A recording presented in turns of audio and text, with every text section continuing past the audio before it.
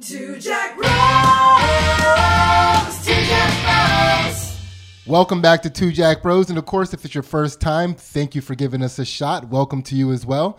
I'm Sydney. I'm sitting next to Ansley. Hello. And today our guest is none other than the Chip Chantry. Thank you for the number one. Oh, I'm yeah. going to say number one. I think I'm the only one. So Are you sure? We could fucking Google that. I mean, I don't want to get ranked against other chip chantries. There's only it's only room to fall with that. So I can't. Okay, fair enough. Yeah. And before we get started, I'd like to remind you guys, please do all the things you do to show love to a podcast. Rate, review, subscribe, share with a friend. The ratings and reviews definitely help on iTunes. It helps grow the show, and we're trying to get this out there to the people.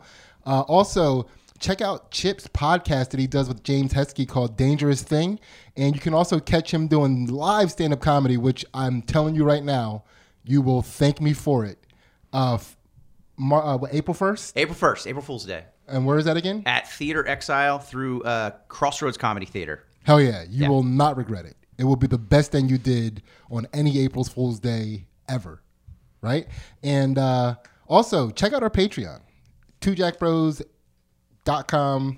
/2jackbros. This Patreon, whatever. We're getting into the show. Chip, what's up, man? Not much. How are you guys? Thanks for having me. I love the studio, by the way. I love your lights.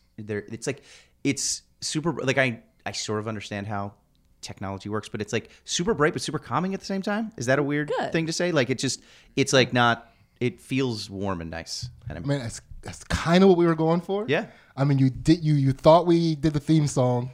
And Yes. You almost gave us credit for that. Yes. We can take credit for this. Okay. You know, we For the setup. This was intentional. It works. Yes. It Yes. works. Hell yeah, we did it. Yeah. Yeah.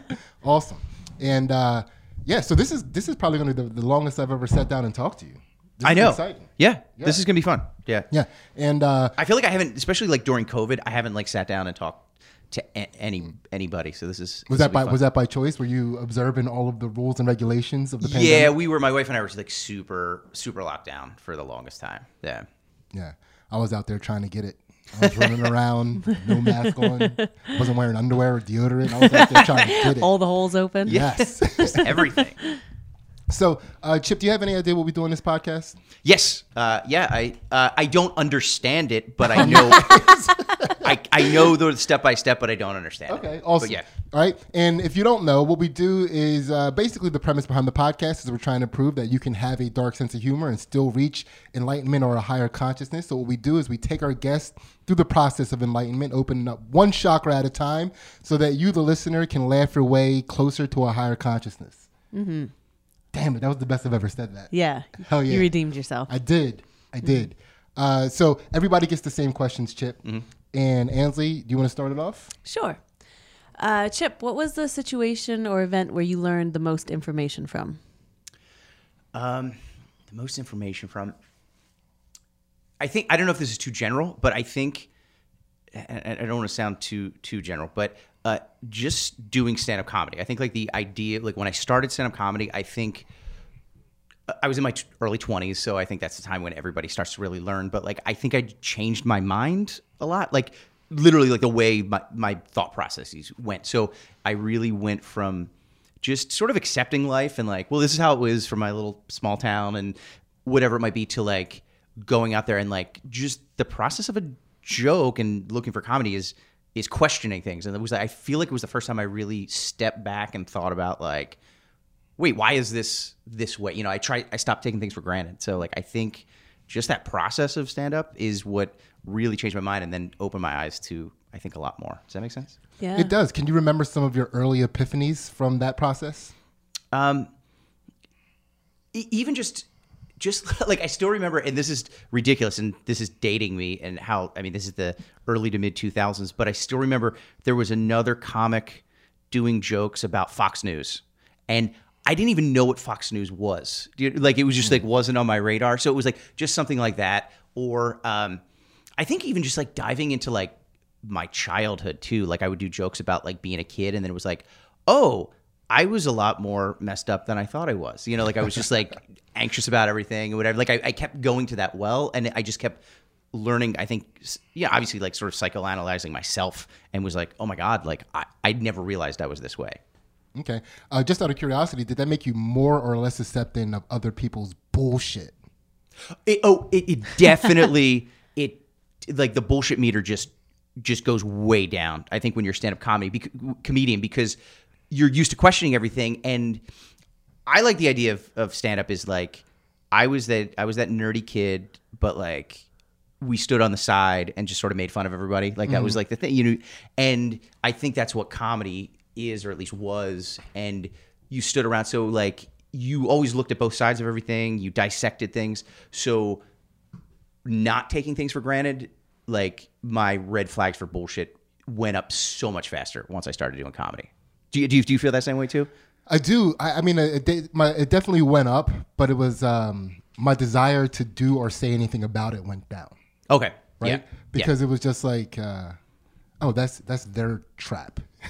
Oh, right. I mean? Oh, yeah. Yes. Yeah. Because Yeah. then and for me at least too, like there was that moment, that line in the sand when I first did comedy, where like it was a very big night. Like that first night, I was like, oh, I'm a comedian now, and this is what I'm going to do. I kind of lost all my friends. I broke up with the girl that I was dating, and was just like, this is what I'm doing. So Wait, on day one, you broke up with the girl you were dating? I mean, not on day one, but like pretty close to it. And like we weren't dating for that long. It wasn't like we were, but I was like, I didn't date for like a couple of probably months, even a year or two. Like I threw myself into it.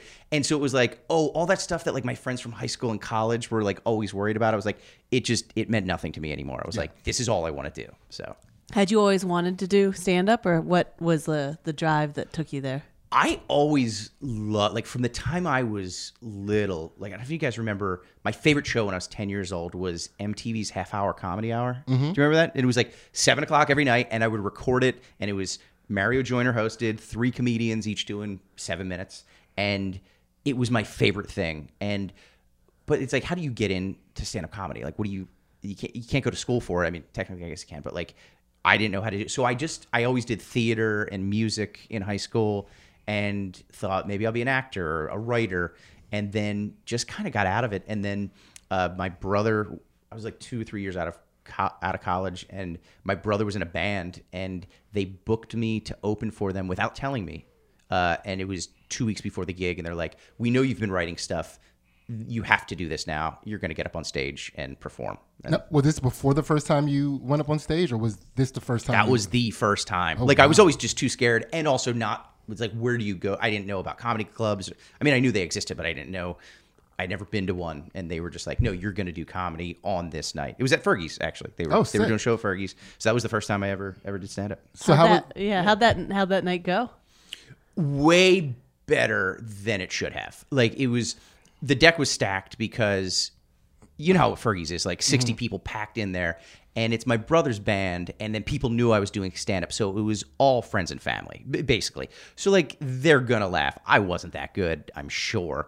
But, like, you probably remember this, like, I have this visceral memory of, like, the first joke that I told, and then that wave of laughter that hit me. Like, I still remember, specific people's faces, where they were sitting, exactly how it hit me, and was like, that's it. Like, I'm just done. And I thought that I was going to bomb and then cross it off my bucket list and then go skydive or whatever and like do my next thing. And it just, that feeling, I was like, oh my God, this is what I've been waiting for like my entire life. And then I just never looked back. Yeah, it's pretty wild. So the first time that I actually told jokes in front of people, it wasn't at an open mic or a standard comedy show. My college was hosting a step show. Okay. And it was the championships for all of these different fraternities and sororities from all over the area. And they all came to our theater for this. And myself and another guy were hosting it. And my plan was to just tell jokes I was like, this, like I always wanted to be a stand-up comedian. I was like, this is it. This is your moment. You have the microphone, do it. And like you said, it went way better than it should have. Yeah. You know, I had no idea. Like looking back on that, it's just like, oh my God. They just liked, I think they were just so enthusiastic for the event they all came to. Right. You know, so it was like, I should have bombed. Well, and that's the thing too. Like I literally couldn't sleep for 2 nights after I did that first set. I was like, oh, like I was just electric. I was just vibrating. And then so then what I did, like, I don't consider it my first year of stand-up. Like, I did that. It was like in January. And then I got scared and did my first open mic like 3 months later because I just wanted to ride that wave. And I was like, Yeah. I wanted to be able to say that I killed and I had a great, I'm a comedian, but like I don't want to do the work because I'm afraid that I'm going to bomb. Yeah. And then I went to an open mic at the Northeast and did very mediocre at best, and then so it was just like that first high and then just a year or two of just very little feedback, just like, but it's, I mean, that's what you got to go through. And it is. And so the real quick, the funny thing about this step show that I went to, it was for all these fraternities and sororities outside of our school. And we didn't have a black fraternity or sorority at my college. So none of my friends were at this. Oh, so they weren't in. No. Oh, so not only weren't they there, they weren't even. Not even. So you didn't know anybody in the crowd. No, it was. Oh, that's great. It was, yeah.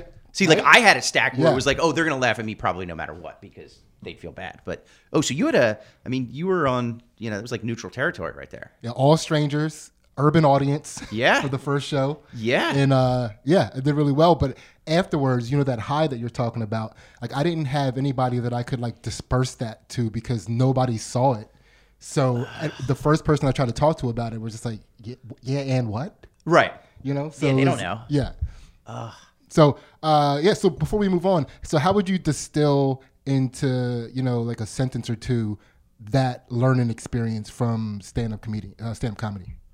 I think it's just, and it's how I try to approach stand-up, but also life is basically just like something I never did was question everything. Like try to look at both sides of everything and try to see it from as many angles as you can. Absolutely. Yeah. All right. We're going to open up these chakras. Here we go. Okay. So the first chakra that we open up is the survival chakra located in the butthole. We just got to let everybody know that. I'm prepared. I'm ready for this. All right. I am. Ansley, get in that butthole. Chip, how did you learn to overcome fear? I haven't totally. I'm a very afraid person. I will say that it's very interesting you asked that because very recently I think I've learned to deal with it a lot better. I just read a book 2 months ago. Dale Carnegie, How to Win Friends and Influence People, and then I read that book, which is almost 100 years old, and you would think that it's outdated and it like nails how human nature works, and I was like, this is great. And then I read his next book, How to Stop Worrying and Start Living, and I've always been an anxious person, always had a lot of anxieties, and it's funny, I was listening to Tyler Rothrock's episode. Oh, yeah. And I'm not quite as severe, I think, as him, but I definitely have like health anxiety issues and hypochondria, and it's like these last 2 years have just like rocked to me, like I've just like really been bad, and I didn't know what to do, like, and I probably should go to therapy. I should maybe on medication, whatever. I just like haven't gone that route. But I read this book, and it's just very concrete stuff to like, here's how you overcome like worrying and like being afraid. So it's like the one thing they're always like 95% of things you worry about, like anybody, 95% of your anxieties literally never come true. Like you worry, like, what if I get in a car accident? What if I get sick? What if I run out of money? What if, this happens, And it's like 95% of those things will never, ever happen. So you're just like, play those numbers. Yeah. And then another thing that it said that I really try to do that's helped me is like, if you're anxious about something right now, or worried about something, put yourself 2 months in the future. Because like, if you think back to 2 months ago, things you were worried about, you're like, oh, that was just all bullshit. And like, it never came true. Everything's fine. I don't have to worry. But, I got yelled at work or had a fight with my wife or thought I was sick or whatever. And then so it's like, I just put myself in like April or May now. And it's like, oh, if I'm worried about something today, by May, this isn't going to be, I'm not going to be worried about this anymore. And, hopefully at least, so then that's like one thing that I just try to do is just like try to turn off that thought spiral of just like, oh my God, I'm dying. Oh my God, this thing's happening to me or like whatever. And you just like around and around, it just kind of cuts that spiral off to because that's what I do. It's just a spiral. It's just like worrying is like, he talks about like concern. It's like, you should be concerned about things. And obviously you want to be concerned about and be, conscientious of your life. But like worry is just when that concern you can't turn it off. So it's like, if you can just like cut that spiral and like jump off. And that's what I've been trying to do recently. It's been working. So yeah. Okay. So I think hopefully, yeah, I'm not as afraid as I used to be, or at least I move on from the fear. Now, before you started reading these books, before you got these new methods to deal with this, can you remember a time when you were the most scared? Oh, yeah, yes, very distinctly. And this was probably really what started. Like over the years, like I had this like health stuff because I think it was honestly from comedy because I was teaching all day and then doing comedy like 4 or 5 nights a week. I was always exhausted, and so I could never be sick because you can't take a day off of teaching. I can't miss a show. So I was always worried that I was gonna be sick. And then I like turned into other things. Almost to the day 2 years ago, I was right before the lockdown. I was on stage at the Borgata performing. It's the last show I did before everything shut down. I walked out on I wasn't feeling well that day, and I walked out on stage, and I had my microphone. I was hosting the show, and I said, "How's everybody doing?" And as soon as I said that, this muscle pulled like on my side, and I was like, "Oh shit, this is bad." Like I just pulled it, and then through the show, I'm just trying to like, you ever do that where it's like there's something wrong with your body, and I'm just trying to. I was just like trying to nonchalantly just like, and throughout my 20-minute set, the pain got worse, and it wrapped around my chest, and it just was like the worst pain. And by the end of my set, like my voice wasn't projecting, like it wasn't coming out. I'm like, what is happening? Like, this isn't just thrown on my back. Either I really threw on my back or like, am I having a heart attack? Like, what's happening? And I get off stage, and it was funny. It was the best set I had all week. It was somehow I pulled that off. And I got off stage, and I was like, I was driving home that night because I had to teach a class at Helium the next morning. And I was like, if something's wrong with me, but like, I just want to get home. Like, it's an hour drive. I was like, maybe I can do this. But I was like, I might be having a heart attack. Something's going on. I get home. My wife knows that I'm, like this. And she's like, just calm down. Everything's probably fine. Just lay down, like whatever. And so I fell asleep, had an awful night of sleep, woke up, felt a little bit better. And I started walking to Helium the next morning to teach my class. And I got 2 blocks, and I was like, I can't do this. And like, I came back, and she's like, well, let's go to urgent care. Something's going on. So we went to urgent care, and they just checked me out, and they did like an EKG, and they did like a chest x-ray, and they're like, you pulled something in your back or whatever.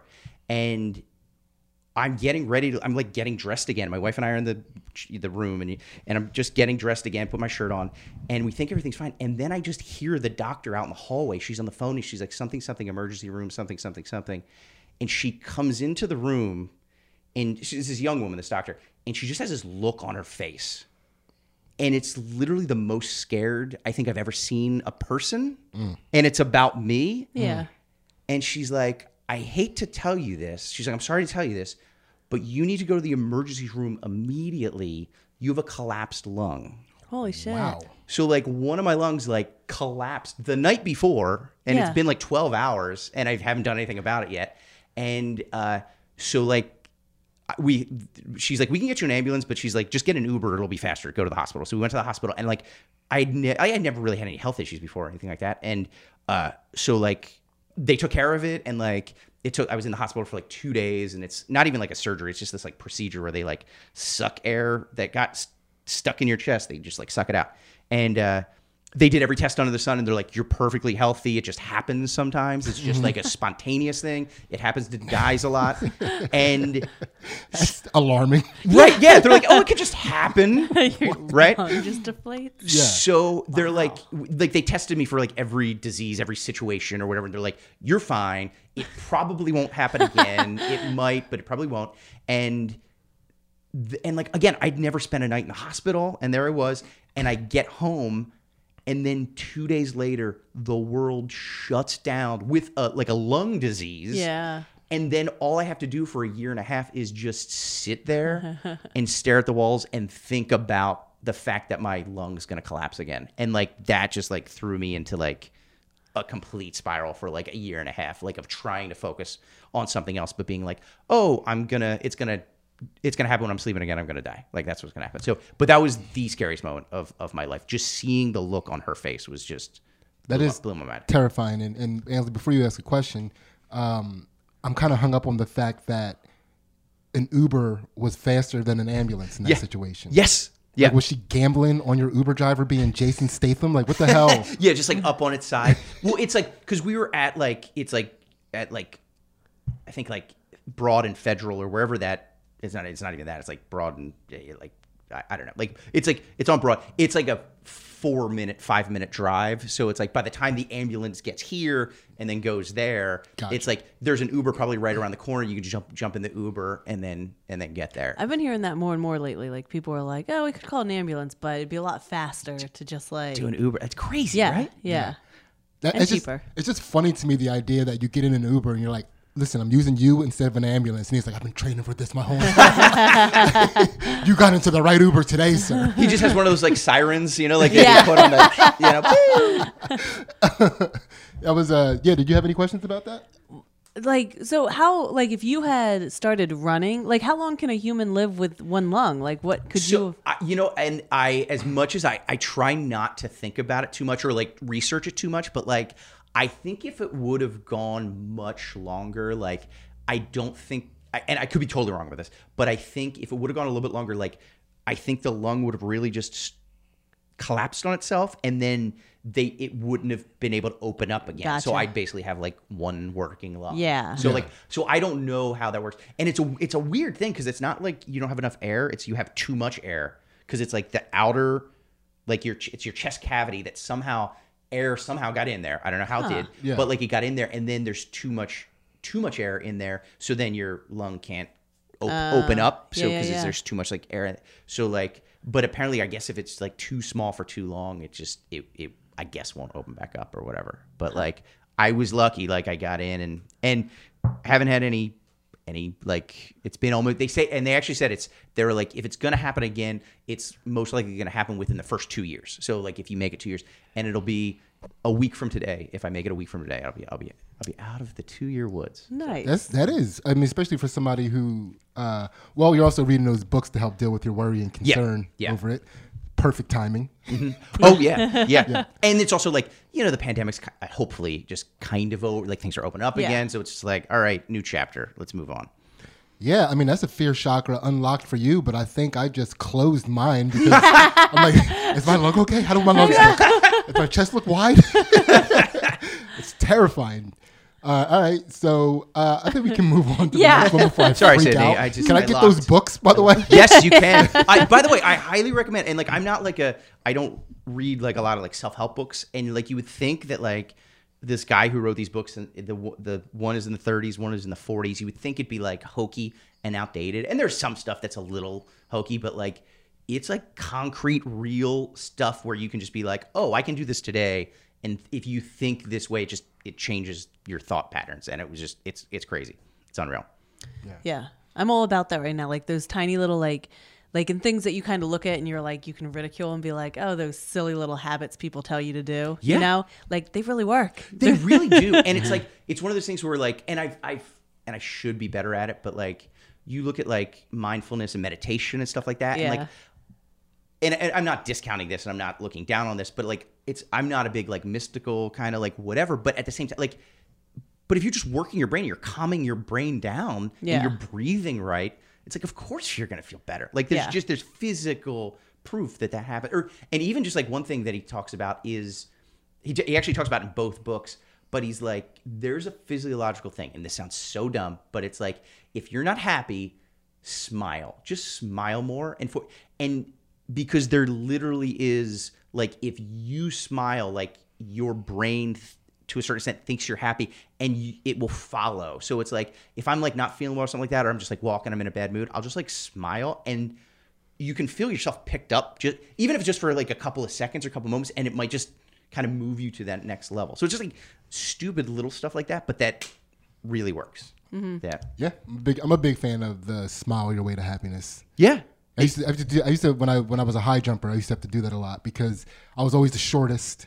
Okay. And it was just a nerve-wracking thing because like everybody, when you're all warming up together, you're seeing like how athletic everybody is. Yeah. And it's like, I'm the shortest. These guys are super explosive. I'm going to suck. Like even if I do my best, they're going to jump over me. Yeah. You know? So I, just smile my way, and it just got me out of that headspace so I could just at least lose on my own terms. Yeah. Yeah. But I never did. I was the man. And so you take us to the next one. So our next chakra is in the pelvis. It's about guilt. It's a section we like to call My Bad. It's a chance for you to apologize to a person, place, or thing in the universe in order to set your karma back to zero. All right. Apologize. One thing I've always felt bad about is, so when I started doing stand-up years ago, I was a fourth grade teacher. So I was a teacher for years, and I guess I overlapped for about a decade. So for 10 years, I was teaching fourth grade during the day and then doing stand-up at night. And I did it, and it was a nice school and everything, whatever. But I always did my job. I always showed up. I was always early, on time, did what I needed to do. But I was 2 years into my teaching job probably when I started doing stand-up, and I was just I'm done. All I want to do is stand-up comedy. I want to be a comedian. I want to write for TV. I want to do this thing. So I always had one foot out the door. I was always I'll do my job, but I'm moving on. And I definitely phoned it in a lot, and I don't think I was derelict in my duties, but it's also I could have spent more time with the kids and spent more time connecting with them. And I think another thing too is I was always I don't know if you ever have this where it's definitely dual personalities when I was doing that, because I was so afraid that parents would find out that I was a comedian, or that kids would find me on YouTube or whatever. So I was kind of serious. I would fool around sometimes, but I was kind of serious in the class, and especially with parents, I was just kept them at arm's length and was just extra professional, just because I didn't want them, if they knew about it, heard about it, they're oh, he's just goofing around or whatever. I was no, I'm super professional. And I didn't open myself up to the kids as much. And so I always felt bad about that. And if a kid fell through the cracks, or if I could have spent more time, and if I would have just given up the comedy stuff and been oh, let me focus all my creative energy on this, I could be the greatest teacher in the world, maybe, really do that. But I felt I was and then you look back, I could have spent more time doing that with these kids, or stayed after school with these kids to do this thing or that thing. And so I always felt bad. So I would like to apologize to that, that I think I did my job, but I wish I could have done it a lot better. And what grade? Fourth grade is fourth grade. So 9, 10 years old. And they generally was really good kids. I really enjoyed them, but it was also I always felt bad because I was always 3:30. I got to get down to the city, to become a, big shot star. And, so I always felt bad, guilty that I was I could have put more time and effort into that. Do you have a specific regret or concern? Are there a whole generation of kids that can't spell receive because of you? Yeah, I think that's what it is. Yeah. There's no the I's and E's are completely irrelevant. There's no I's, no E's anywhere. They have no idea where that is. So it's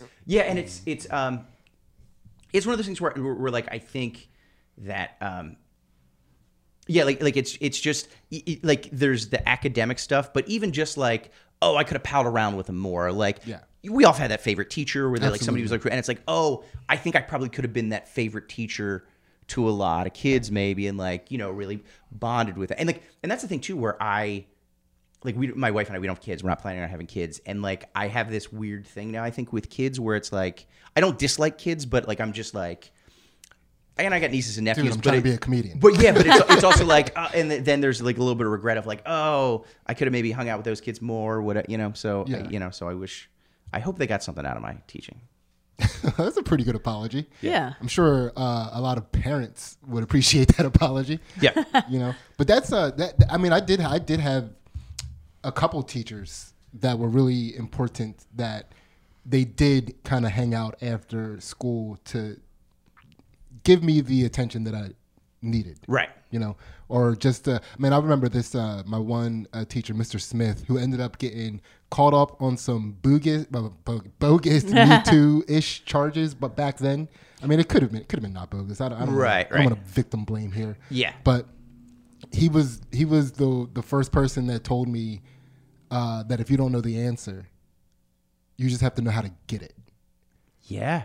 And that because I was in honors classes, I was in gifted and stuff, and I thought I was just so smart, and he was just wait, dude, you're focusing on the wrong stuff, because even if you don't know the answers, all you have to do is know how to get it. And I was I'm never reading again. This is I could just ask other people. Right. This is awesome. Yeah. Yeah. Horse's mouth. Go right to it. Yeah. You know what I mean? Yeah. So and it's that thought process thing of not here's how you spell things, here's your times tables. It's here's how you become a learner. Here's how you and even deal with people. Like, here's how you navigate life. It's like those things that I think really stick out. Yeah, that's all right. We'll call that a pelvis chakra unlocked. Yes. Yeah. All right, Ansley, keep it going. Chip, how do you move on from disappointment? I think I do that better, and I think that's part of those. Like I was talking about, those books that I read kind of help move on from that. I used to get like really wrapped up in the past and like, oh, I made this mistake, and then I'm just like, I think the older that I get, there is that thing of like the clock's ticking of like, especially with stand up and with entertainment, it's like I think that clock goes faster because it's like, I'm not thinking of For women, No, we're reaching our golden age. I'm a dude. dash. I'm going to be a silver fox. You know what I No. mean? Yeah. But like, I'm like, I can't spend. I just think about the time, like wasting time. It's like I can't. And I'm sorry, the question again was regret, right? Or Disappointment. Disappointment. Oh, Yeah. disappointment. Yeah. So it's like moving on from disappointment. Like I can't wallow in that too much. And there's the past, present, and future. And I try not to do this either. I'm trying to live more in the moment of like, because I'm so focused on the future and like nervous of like, am I going to get sick? Is this going to happen? Like that. And it's like, I think about the past and I'm like, I don't have time to think about the past anymore. It's like it happened. I had this opportunity and it fell through, but it's like, I can't, there's no way to go back. So I'm just like, let's learn from that mistake or pick myself up from that disappointment or whatever it might be. And just, I got to move on. I can't dwell on it too much because I used to. And then I'm like, I've wasted so much time doing that. So I think of it as like time management. Okay. Yeah. Now, is there an early disappointment that haunts you? And so typically I like to ask people if they did sports and if there's like an early sports disappointment. But I know that you were saying downstairs that you did, theater Yeah. things. And I mean, it doesn't have to be from that. Right. But like, do you have an early theater disappointment that sticks out in your mind? Yeah, and it was from, and it's exactly what I'm still terrible at, which is amazing. I should learn from it. Okay, I was not the best actor in the world. I wasn't the best singer in the world. I was definitely not the best dancer in the world. But like, I would do the plays and the musicals and stuff like that. But I loved it. It was like my favorite thing in the world. I think my biggest disappointment, I remember, I was also like the president of the theater society or what, like for our high school. And so it was partially my job to like promote the shows and advertise. I'm like, I'm 16, like, the fuck do I know? But like, they're like, hey, you got to get the word out and you got to hand out all these flyers and go all around town. And to come out on stage, like it was when I was president first and I was also the lead in the fall play. And to walk out to this like 700 seat auditorium and there was like 60 people there. And I'm like, it wasn't all on me, but like I felt like it was all on me. And like the play was fine, but like the back end of it that I supposedly was supposed to facilitate, like I guess I didn't advertise right or like whatever. And there was like nobody there. And I'm just like, this is the, and like it just felt dirty the entire time I'm on stage. Like we're doing the play and trying to do it, but it's like there's nobody here, and like why are we even doing this? And so that was a big. And it's like, man, I got to get on the ball, and that's what I'm still bad at. Is like, I'm not saying I'm the funniest guy in the world, but like I feel like I can do the artistic end of it, the business end of things. I'm always still just terrible at. I'll be the one to remind you to check out his podcast, Dangerous Thing. Yes, see, Because I don't he's even know how not to do that. promoting No, not at all. He's got 60 listeners, and we're trying to get that up. It's just as many people who came out to the 12th night on Shakespeare's 12th Night in 1994. Yeah, that's one. Were you president of anything in high school? Was I president of anything? No, I was in a lot of clubs. I don't think I was president of anything. I was president of the National Honor Society. No big deal. Wait, were you? Yeah. Were you really at Pottstown? Yeah. Okay. All right. Do you mind me asking where did you go to school around here? No, in New York. Okay, New York. I got a fun story about that. You and so we were okay. I wasn't as good as this. I was in the National Honor Society too. So I was in the National Honor Society, and there was this thing. My buddy Dan, and between the two of us, we were like president of like everything. Like I never did student council because that was like the popular kids, because I wasn't popular. I was like, but so it was like not student council, but like every other like club between Dan and I, we were president of like 12 organizations like in the school, and we were running against each other. And it like, we didn't really care. It wasn't like this big thing, but we were running against each other for National Honor Society president. And so we're like, oh, it was just fun. And then I got called into the principal's office one morning. Like the assistant principal dragged me. He's like, hey, can you come talk to us real quick? And they sit me down. I think I'm in trouble. I was never in trouble. And they sit me down. And they're like, hey, just so you know, we need to tell you this. You were elected, we just counted the ballots. You were elected president of the National Honor Society. But your grades have dropped. You're about to get kicked out of the National Honor Society. So they're like, here's what we can do. And they're like, it's totally up to you, Chip. You can be president of the National Honor Society, but you might have to step down in disgrace because next semester you get kicked out. Yeah. Or you can just let Dan be president and we'll just pretend that he's the president. And then you can still get your grades up and stay in, but like if you don't, it's going to be a whole thing. And they're like, what do you want to do? I was like, I think Dan will make a wonderful president of the National Honor Society. So funny that they gave you that option. Yeah, and like they were really cool about it too. They were just like, so what do you want to do, Chip? And I'm like, because they knew I was a good kid. Like I was a good student. I was an honor student, like did all that. But like I was also like, it was like the Max Fisher thing in Rushmore. Like I was in like the AP class and the gifted classes. And I did well enough, but like Mr. Extracurricular, like I did. So that's when I wasted all my time on that. And I wasn't studying as much. So my parents didn't find out that I got kicked out, and it was me and 3 of my buddies. You ended up getting kicked out? Yeah, like we got kicked out, and it wasn't like the guy was very nice about it. He's like, "Hey, I'm sorry." Like it's just like you have to maintain like XYZ grade point average. And then he had to come around one morning and be like, "Hey, I'm sorry, guys, you lost it. We gave you the warnings, but there's nothing I can do. Your grades." And we're like, "Okay." But like I had already applied to college. The college I went to, I went early decision. I was already accepted. I was already in. So it was my senior year. I got kicked. So it was like my parents found out on graduation day because I didn't have like the sash or whatever. And they're like, "Well, you got into the college you wanted to, so I guess it's fine." You were in the honor society then. Man. So we were both elected, but you took it a step better. You were president. Well, for a little while. So here's what happened. So I won the presidency, and then the person who got second just was by default the vice president. Okay. But she wanted to be the president, and she was way more active in those types of things. Sure. And she kind of just took it. Yeah. Just usurped your power. Yeah. Basically. Amazing. Yeah. This is some West Wing shit right there. Yeah, I ended up finishing as the vice president of the National Honor Society. That's great. So you and I were both elected president of the National Honor Society, and neither of us made it a full term. Yeah, no, not at all. Amazing. I was a lame duck president. Amazing. Of the National Honor Society. That's incredible. Yeah. I was in the running for secretary, and I lost it. I think I lost it to the girl that like my high school boyfriend like was cheated on me with. Oh my God, that's the worst. That's the worst. So she was just better at keeping dates. I guess so. Yeah, much more organized. Yeah. That's hilarious. Oh man.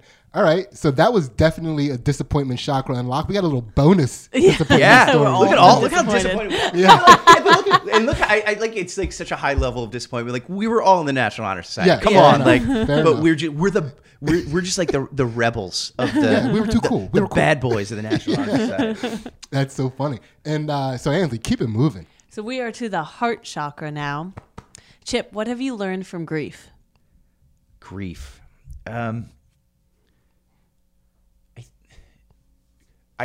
got to say this, that, so far, knock on wood, like I've been very lucky when it comes, at least like the death end of grief. I've been very lucky. Like my grandparents have all passed away, but like other than that, like I haven't lost anybody very close to me. So I don't think I can speak to it I don't mean to well. interrupt you real quick, but the joke you have about your my grandmother, her funeral, the funeral, totally true. One of the best. Thank you. Listen, go see this man do stand up. April 1st. 100% happens. And I think, and that actually comes back to that, because the grandmother who passed away, I have a story about this that, so again, like I think my perspective would change, God forbid, like something, somebody really close to me passes away, and like I haven't experienced that yet. So I don't think I can speak with a lot of authority on that. The one thing I will say that I think I learned, for better or worse, I don't know if this is good or not, but my one grandfather, my dad's dad, who I'm named after, I'm like the third, Paul the third.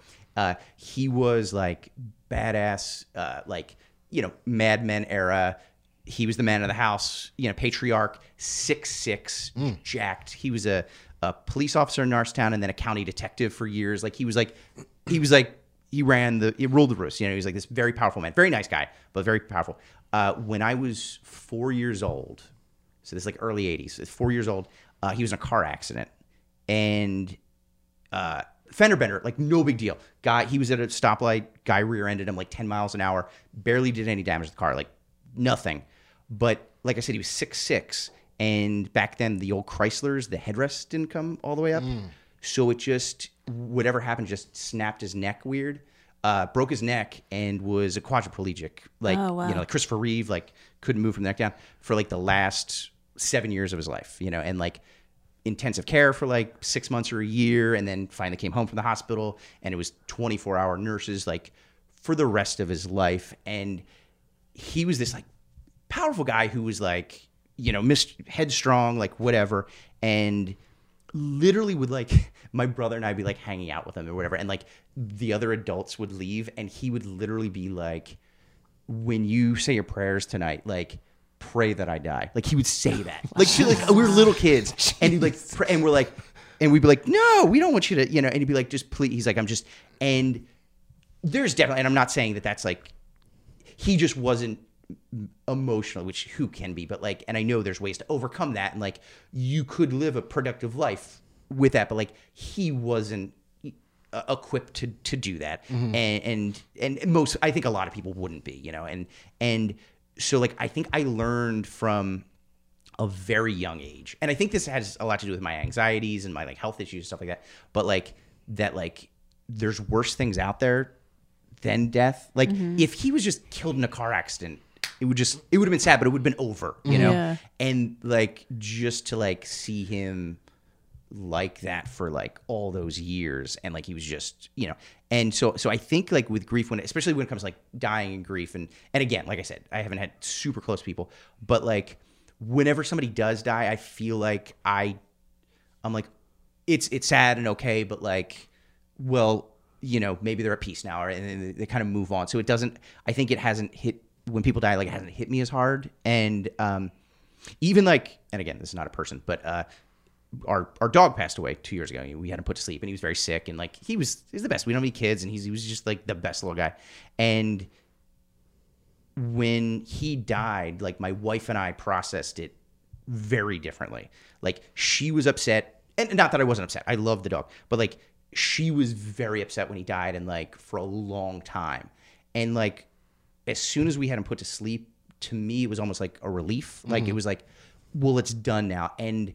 But like when he was sick for a while, and like when he really went downhill, like the last week or two, I couldn't function. Like I was beside myself because I could see him suffering, and he was sick, and then I knew we were gonna have to go through with this thing, and it was just like and again, it's like that future thing, that anxiety thing. It's not the past, it's like this whole thing's built up. I like couldn't function for 2 weeks leading up to the inevitable, what was going to happen. But then as soon as it happened, it was like, all right, now I'm sad, but we can move on, and it was, and again, that's a dog. It's not a person, but like, so I think I've learned that like to try to take and put it in perspective, and like death and dying that way. And like I read this other book recently about like, it was about a bunch of things, but like the one thing about these happy countries, like the happiest countries in the world. And I think the country's Bhutan. It's Bhutan, and like next to Nepal, like in Asia, up in the mountains. And it's got like one of the lowest GDPs of like any, they know it's a pretty poor country. It's a very small country, but it's one of the happiest countries on earth. Like statistically, whatever they measure. And they said one part of that is probably that the way they deal with death is like they talk about death all the time. From like when somebody's a little kid, it's just part of life, and it's you talk about your ancestors, and it's just like they have these different rituals, and it's just part of what happens. So like when people then do die, it's just like it's not of a horrible thing. It's like not this like shock at the end, or you're just in a hospital you've never been in, or a nursing home or whatever. It's just like this awful situation where it just like happens. It's like no, this is the natural progression, and this is what happens. And people, they say, can just deal with death a lot easier, you know. So I think that's what it would. Just that weird incident with my grandfather, I think, like, really set me in a place of, like, people are at peace then. You know, it's like there can be a lot of suffering up to it, and it's like maybe that's not the worst thing in the world, you know. And it's not for everybody, but, like, you know, that I think that's how I process it now. So when you look back on that experience as a 4-year-old, having your grandfather ask you to pray for his demise. Yeah. Now you're an adult. Yeah. Do you look back on that situation and not wish that you did pray for him to die, but do you understand more where he's coming from? Oh, I totally do. You know, I totally do. And there's so many moving parts, but, like, yes, I totally, because I could see his perspective, and it's like, you know, and then I think that's what got a lot of my anxieties, because it was like, what if I get in a car accident? What if I'm riding my bike and I fall off and I break my neck? Or, you know, this can happen. And so I definitely saw his side of it. And especially, like, just he was a very headstrong guy, and, like, he's not the type of guy. I think, like, there are these amazing stories of people who that's happened to, and then they've become this inspirational story, and they've gone on to, like, you know, get a college degree and get a great, you know, have a great career and live a full life, you know, despite that. And it's just, but, like, for him, it was like, I can totally see that perspective. Yeah. A lot of those people that become inspirational stories, they weren't doing shit with their life before their injury. Oh yeah, exactly. Yeah. And it was like, this was the moment that they're like, I got to get it's like, I have no other choice. This is the one path I can take, or one of the few paths I can take. So let me, you know, it's a wake up call, and unfortunately a bad wake up call, but it's like, you know, that's the direction they'll go. Like, where he was kind of like, he was like in his 60s, he was almost a retirement age. Like, what else is he gonna do to a certain extent? You know, it's like he was gonna retire soon, and, like, just have a nice life. You know, have a nice retirement with his wife and his grandkids and all that, and then boom, you know, it's he sounds like a person that up until that point was probably crushing it. Yeah. Yeah. And then he gets a situation happen to him where he can, like, you know, when you're crushing it for that long, crushing it becomes part of your identity. Oh yeah. And then when you lose that, it's like, God, just fucking kill me. Yeah, and I think it's like some people, it's so hard to. Some people are caretakers, right? Yeah. And they have to. That's how they feel useful in the world, right? And so the idea for them to not only not to be able to take care of other people and protect other people, but for having to have people take care of them is devastating, right? Like, it's like, I'm a burden. This is horrible. Like, yeah, he couldn't handle it, and like he was the type of guy, like, he and my grandmother would have all of their Christmas shopping done and wrapped by Halloween. Like, that was just, like, he was just in control, and, like, just everything, like, and he was always kind of in everybody's business, and, like, again, good guy, but just, like, he's the man of the house, and he's this is that, and then it like you said, complete role reversal, and you can't take that. yeah. Now, before we move on, does that affect the way that you try to apply yourself to life? Like, and I'll tell you what. I'll give you an example of what I mean. Like, so you have kids, and I think about that. Like, they're seeing me be a man. Like, I'm pretty athletic still, strong guy. I'm very active, and I don't know if I fear it, but I do think about it a lot, about a time when they have to see me be something different, right? And sometimes, like, maybe if I would have just not been this guy, it would be easier to make that transition. So does that affect how you apply yourself to life, considering what it may be later?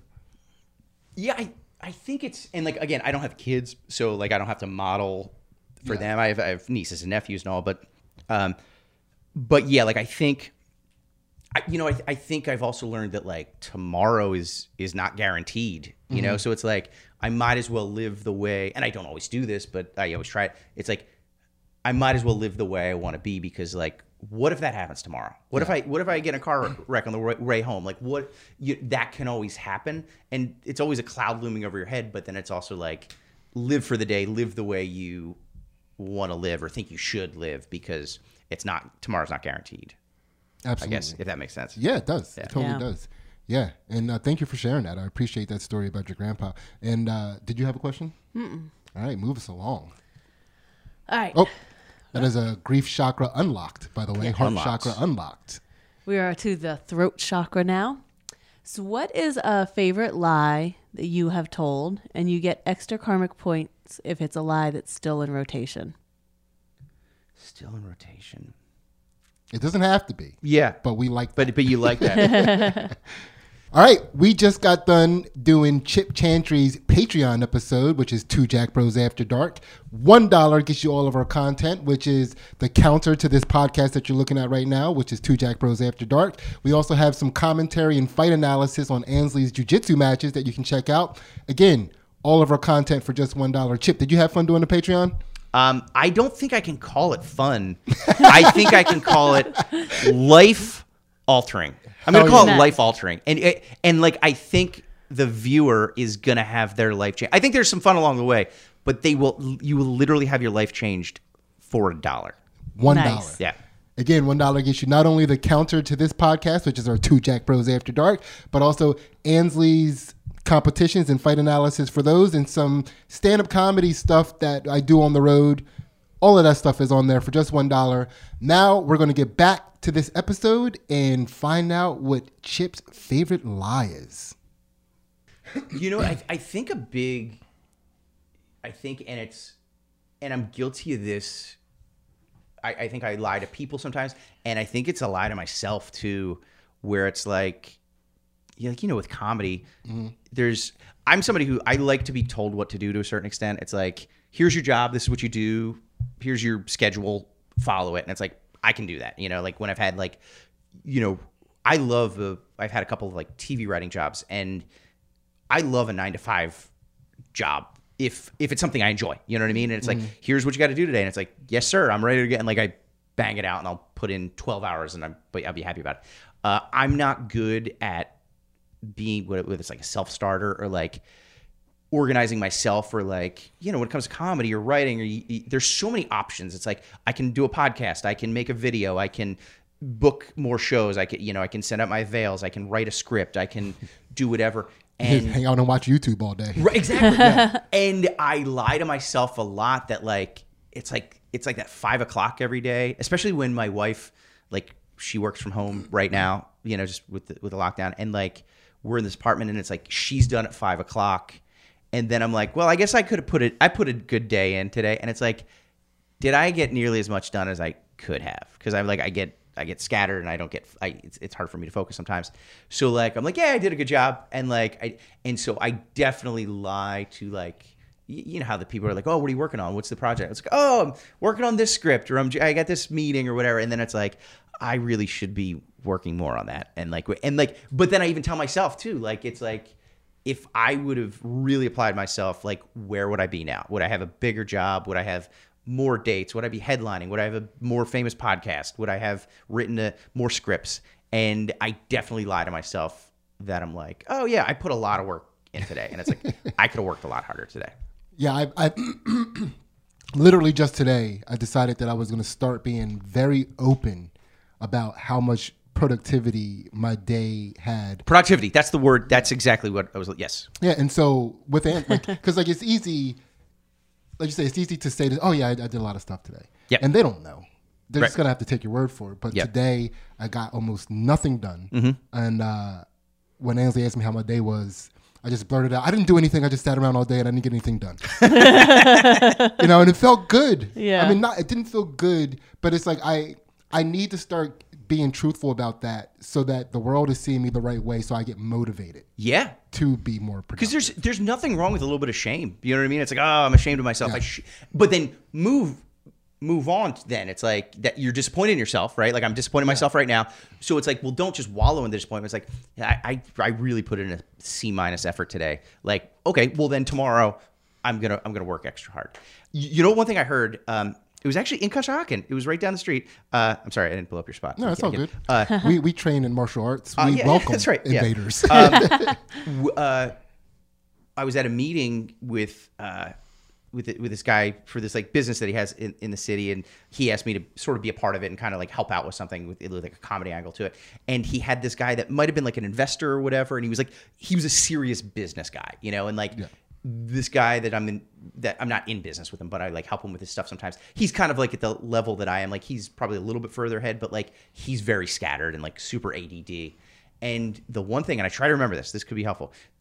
I try to remember this too. He's like, you're always busy, but you're not accomplishing anything. You know what I mean? It's like you're always busy, but you're not. So it's like you're doing all this stuff that you think you're filling your time, but you're not being productive. You're not being in productivity. And he was like, and I guess this is a business term. I don't know anything about business, but like he was like, you can work on your business or you can work in your business. And he's like, right now, he's talking to this guy. He's like, you're working in your business. You're so scattered and you're day to day that you're running around and doing all this extra bullshit that if you were organized, you wouldn't have to do this every day. Like get it organized. And then you're not working in your business. Then you can work on your business and thinking about tomorrow. And like, okay, I have this organized now, or I can delegate to somebody else. Now I can work on my business and worry about like selling more or like expanding or like moving it forward, where he was just always working in his business. So I try to think of that too, of like, I work in my business a lot where I'm just like doing busy work that I don't need to be doing. And it's like, I need to be working on my business and like, what's going to propel me ahead.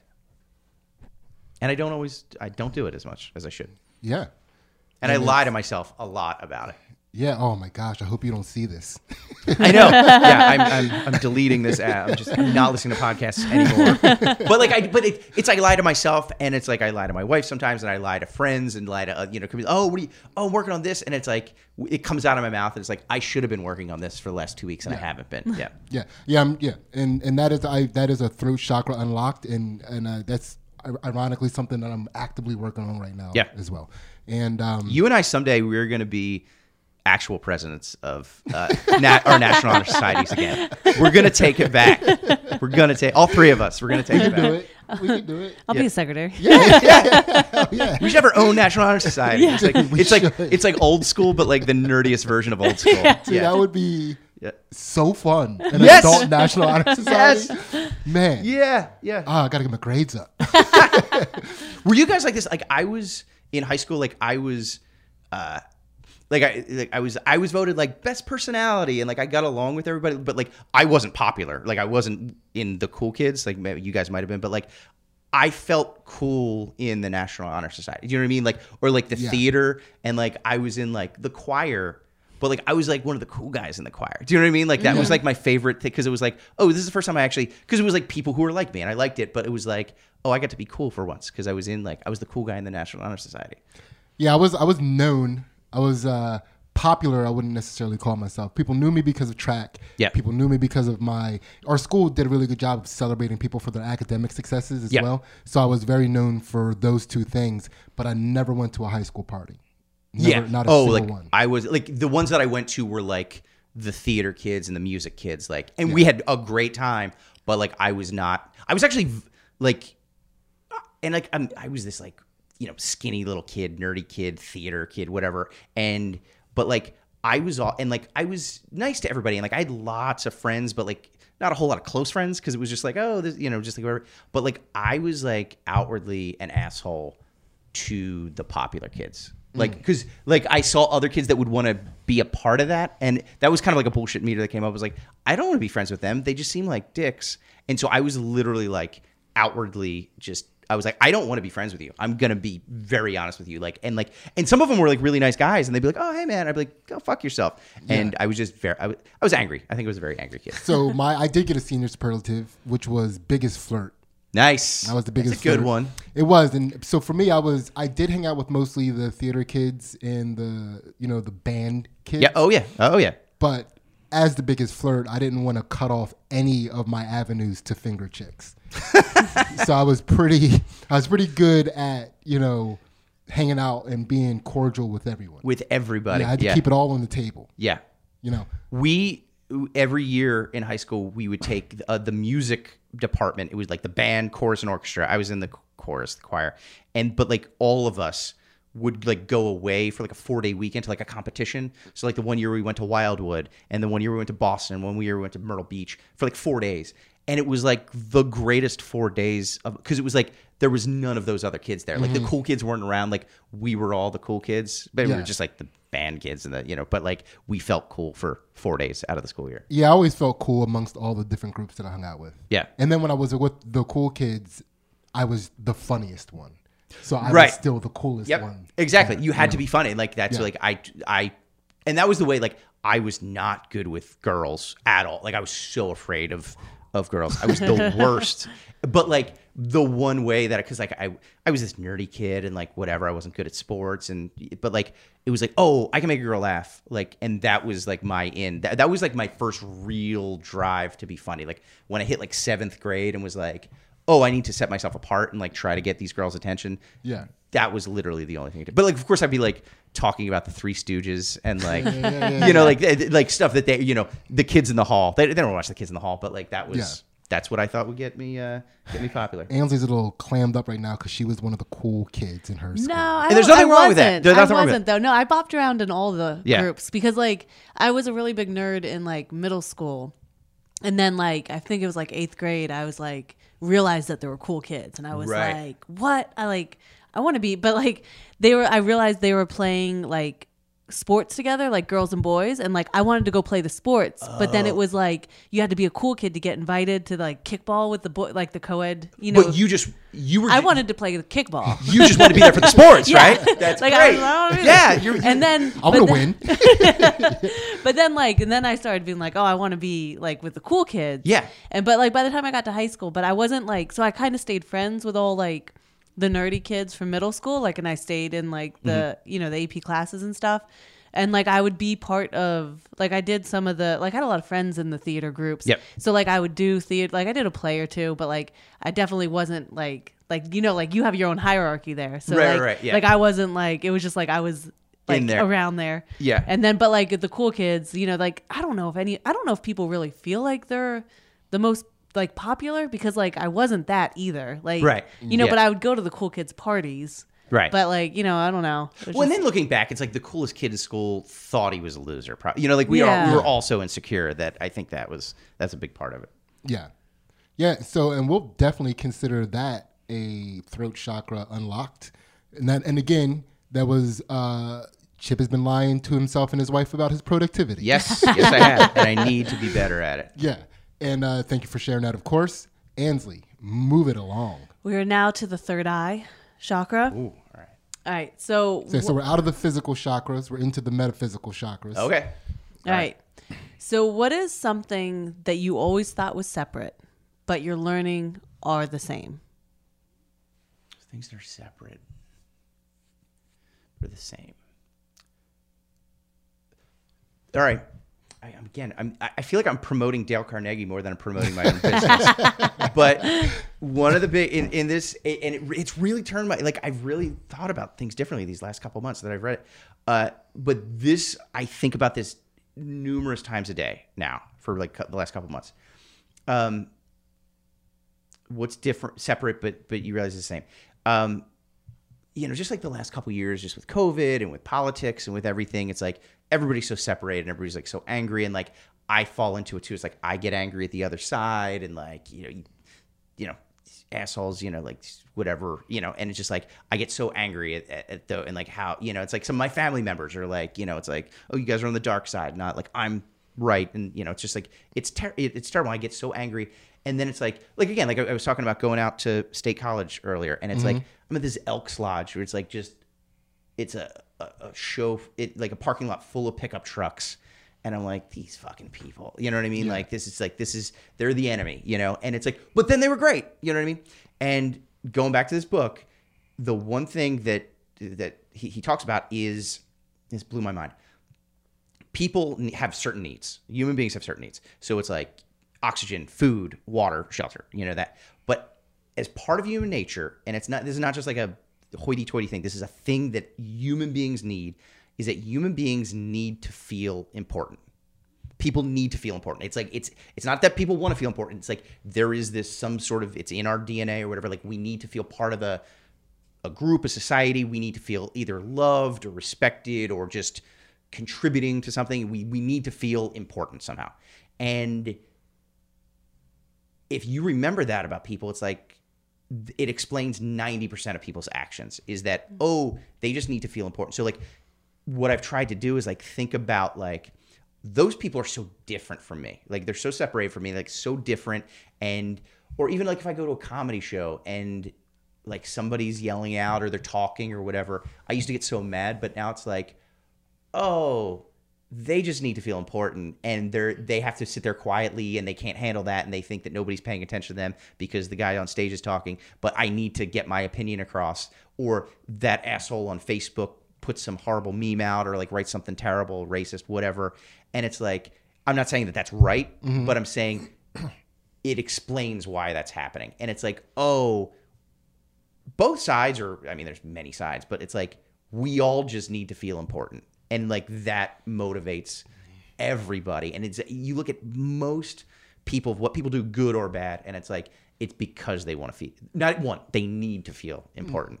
And I think so. I hope that. It answers. does. I mean, so what I'm hearing is that you used to see people's motivations as different, but now you're seeing them as just one motivation, which is the need to feel important. Yeah. And it's like obviously there are different motivations for different things, but I think when you really boil down to it, it's like if you're on Facebook and you're like writing this screed or like sharing this thing, it's like you want to be a part of that group or that team, that political team or that side or that whatever. Your voice needs to be heard. You know, and it's like and it's like no matter who people are, like he was talking about in this book, if like you talk about like these like horrible criminals, like these gangsters, and you're like back in the 30s and they murder all these people.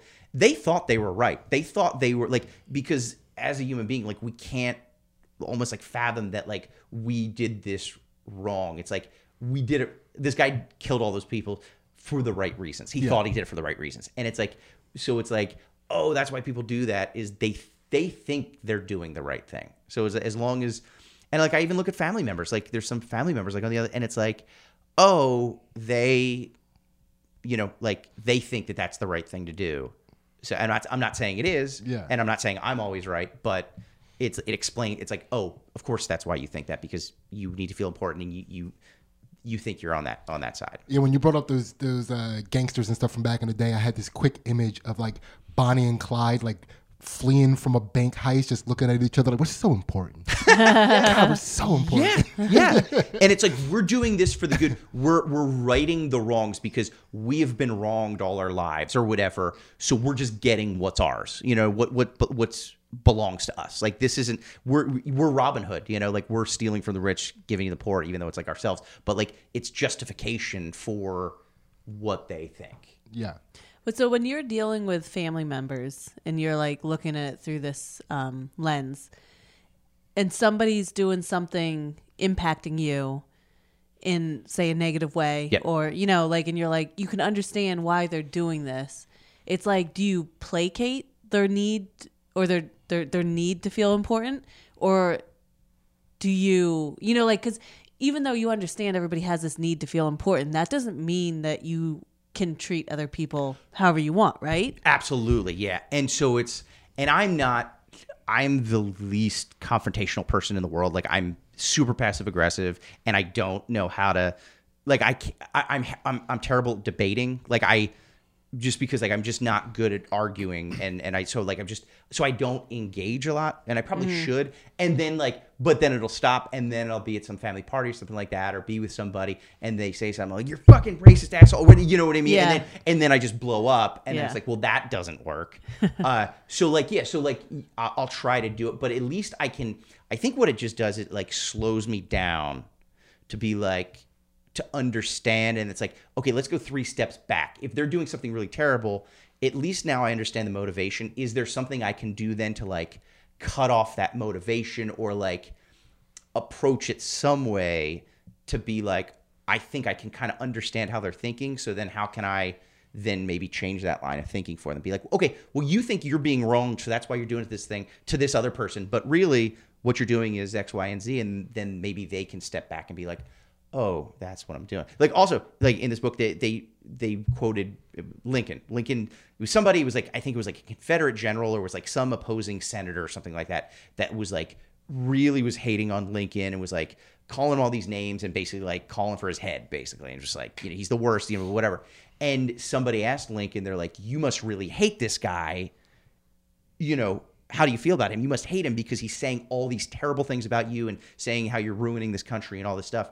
And he actually says, he's like, no, actually, I don't hate him at all. He's like, if I grew up where he grew up and was raised the way he was and was surrounded by the people that he is, I'd probably think that same exact way because you're a product of your environment, you know? So it's not that it's right, but he's like, if I was, so it's sort of like an empathetic thing where like, well, yeah, if I was on that, like, again, and it kind of goes back to the comedy too, where it's like, if I just stayed like where I grew up and like stayed in that small town or whatever, like I'd probably have a lot of the same views. Like comedy brought me to like, to live in the city and then to travel more and to see other cities and see other parts of the country. And it's like, you meet different types of people and it's like, it's more eye-opening and you're like, oh, okay. I, have this experience and this experience where it's like, if somebody doesn't have that experience, it's like, they don't have that worldview. So again, it's not a justification for what they do, but I think it's like, it's at least an understanding of like, oh, this is why they think this. Now what can I do to maybe come at them from a different angle to try to change their mind? Mm-hmm. But I'm not very good at that. I'm imagining Lincoln handling it kind of the way Trump would have handled it. But he's like, yeah, if my mom was a bitch and my dad was a loser and we were dirt farmers, I'd probably think the same thing. Right, yeah, right, exactly. So, yeah. But all right, so that's definitely a third eye chakra unlocked. Yes. Yeah. Ansley. Final question. Or crown chakra. Okay. It's a 2-part question. All right. What is one thing? Oh, and by the way, do you have time to stick around for the Patreon? We didn't even ask that. Sure. Okay, Yeah. cool. Yeah. What is one thing you can't give up and why? That's part 1. And what would giving it up mean? Very boring, but very, I think, big answer for that. And you guys might actually have a lot to say about this. I hope you do. It's like one thing I can't give up. I can't give up, and why? Right? My hatred of interracial couples. Yes. Like, this is where it comes out. Right? Yeah. It's like this is you're ruining society. What I can't give up, and it's dumb, but I think it's a big thing, is just eating shitty food, junk food, and whether it's like candy or snack cakes or just like pizza and hoagie, whatever it is, like just junk food. And I've never been a great eater. My wife she's a very healthy eater and she's made me healthier over the years. But if I could, so it's like, why can't I do it? Just because it's a habit. It's love it. Like I'm sure there's a sugar addiction. I've gotten better over the years, but like it's still like all I think about right now is like, oh, when I leave here, I could stop at McDonald's or like I could go to Wawa and get like whatever, you know what I mean? And so it's like that. So I just have this addiction to it. Like it's like, and like it's like the one thing that I can reward myself with. Like I don't drink a whole lot. I don't really do drugs or anything like that. But it's like when I'm at a show, like I can think like, oh, I'm going to reward myself after the show by going and getting some horrible meal. And milkshakes are great. And what that means, if I did give it up, I would be healthier.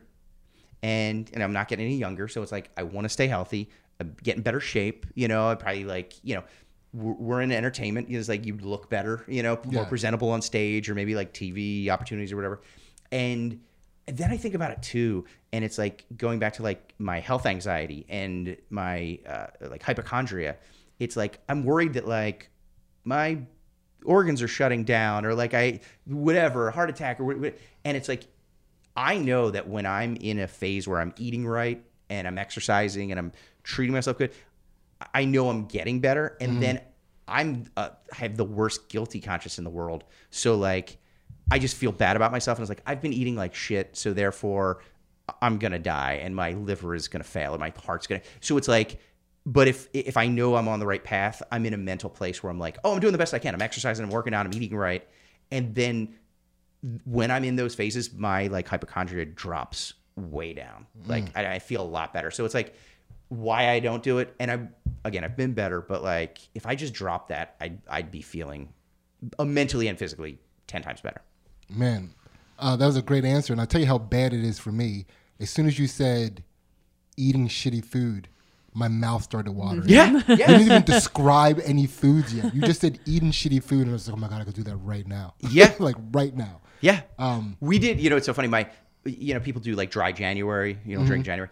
And so we did that, and not to blow up her spot, but like my wife is like, she like a lot of her family will do that. And like, she's like, I want a glass of wine. Like I want it, like, but she doesn't. She's super good about it. And like, so she didn't drink it all January. I did dry January too. I didn't think twice about it. It doesn't bother me at all. I was like, oh, I don't have to drink. Like, I don't like it. I went halfway through February without having a drink, not even thinking about it. But then in February, I was like, maybe I'm going to do like a no junk food February. And she's like, oh, I'll do that with you. I was like, shit. And so then I had to do it. And it was way harder than January was. Yeah. Like Yeah. super hard. Less days. Yeah. Yeah, I know. It's yeah. I'm 1 month into working with a nutritionist and Oh, I like heard you say setting that on the- macros yeah. and stuff. And How's it going? it's good. I Yeah. mean, like you said, I feel so much better. Yeah. Like, Because you feel better, and then mentally you're like, oh, I'm doing the right thing. I'm going in the right direction. yeah, for sure. And like my joints feel better and like, but still like Sydney said, when you were like talking about food and milkshake and stuff, it was like, Yeah. like, Is it, Yeah. and not to like, I know it's super complicated. Is there like one thing that really shocked you, or one thing that like, oh my God, I can't believe I was eating this one thing that was terrible, or like, oh, here's an easy thing that I can do, or like, has there been like one big change where you're like, oh, I really like this new food now, or like I've learned this? No, I mean, thing? I always liked eating, like I didn't have a problem with eating healthy food or anything. And it's a lot of, because it's like through jujitsu and for, the athletics, it's a lot of protein. So it's a lot of meat eating. Okay. To get that, it's like yogurt, like Greek yogurt Sure. and like cottage, cheese or whatever. And that sounded gross. yeah. I don't admit that to anybody. When you space it that much, Yeah. you make cottage cheese sound way worse. But it is like the thing that's shocking, I think, is that like once I said to myself like and like they're like, oh, you can eat anything you want, it just has to fit in your macros. But like to make it fit in there, like you can't eat anything you want, like Yeah. so like you're like, no, I have freedom, I can do this, Yeah, yeah. but like not, and like I have like I get the kids, like it's not like they're not eating sweets and stuff, and so like I get them like muffins and like Rice Krispie treats, and like I'm like carrying it around and like smelling them eating cupcakes and stuff, and it's like I want that, but at the same time, I don't know, like when you pass eating it, you're like, it's like, yeah, that's fine, it wasn't Yeah. that bad to not do it, That's one thing I've learned too, where it's like, it's that build up too, like you say, like your mouth waters. It's like I enjoy that lead up to it. Like, so if I know like I'm at a show and I'm gonna walk home, I'm gonna walk past Wawa, and I'm gonna stop in and get like the worst food in the world, I'm excited for those like 2-3 hours leading up to it. Even sometimes all day. It's like, oh, at the end of the night, I'm going to Wawa, but then I eat it. And I feel like shit for the rest of the day, or like especially if it's like earlier in the day, like, oh, I'm gonna stop at Dunkin' Donuts this morning, and I'm gonna get some donuts and some a coffee with tons of sugar in it or whatever. And so I think about it, and it builds up and it builds up, and I'm enjoying it. Mm-hmm. And then as soon as I eat it, I feel terrible for the rest of the day. But what I try to do is I lie to myself, and I'll ride that wave. yeah. And then I just won't make the right-hand turn into Dunkin' Donuts. And I feel so accomplished with myself. And I feel so proud of myself that, like, I feel like I've done something productive, which I haven't. But, like, at least I've, like, well, I didn't do that. So then I feel I'm, like, the proudest little boy in the world, where I was like, I didn't eat that shitty food. They say, though, like, because, like, I was reading about, like, visualization with athletics and stuff. Like, your brain... you get more rewards out of your brain like leading up to doing the drugs if you're an addict, or leading up to eating the sweets. Like it's not the actual act that lights up the most centers in your brain. Really? It's like, yeah. So it is like there's truth to that. Yeah, I almost got away from Wawa the other day. I was leaving Philly. I forget why I was even in Philly the other day. I did the Riff Mic on Monday, and so I stopped at the Wawa over by the Whole Foods, and there were no parking spaces. Yeah. So, okay, you just keep going. You just keep going. Just keep going. Yeah. And then I should have got on the highway, but I went the back roads. And on the back roads, you go past 2 other Wawas. And I rode past my middle Wawa, and I saw it, and it was like, well, there's no cars parked at this one. That's sketchy. Yeah. And then I was like, that's not that sketchy. And then I just parked. I got a donut. So, but yeah, I almost made it. Almost. Like if there was... I mean, I could just see the workers, because there was nobody in the Wawa, so all the workers were just like hanging out talking. And I was like, oh, they look pleasant enough. Yeah. So, but Chip, that's it. How do you feel, man? I honestly feel a lot better. Like I feel like I've talked this out a little bit and worked it out. So thank you guys. I feel unlocked. Nice. yeah. I feel unlocked. Hell yeah. Energy flowing. I know, Yes. this was a good one, man. I Yeah, feel like this was fun. You just happened to hit on a lot of the things that I was needed to be unlocked as well. So Good. that was awesome. We did it That was together. awesome. Vote for us Yes. for co-presidents of the National Honor Society. Ansley, write that down. Yeah.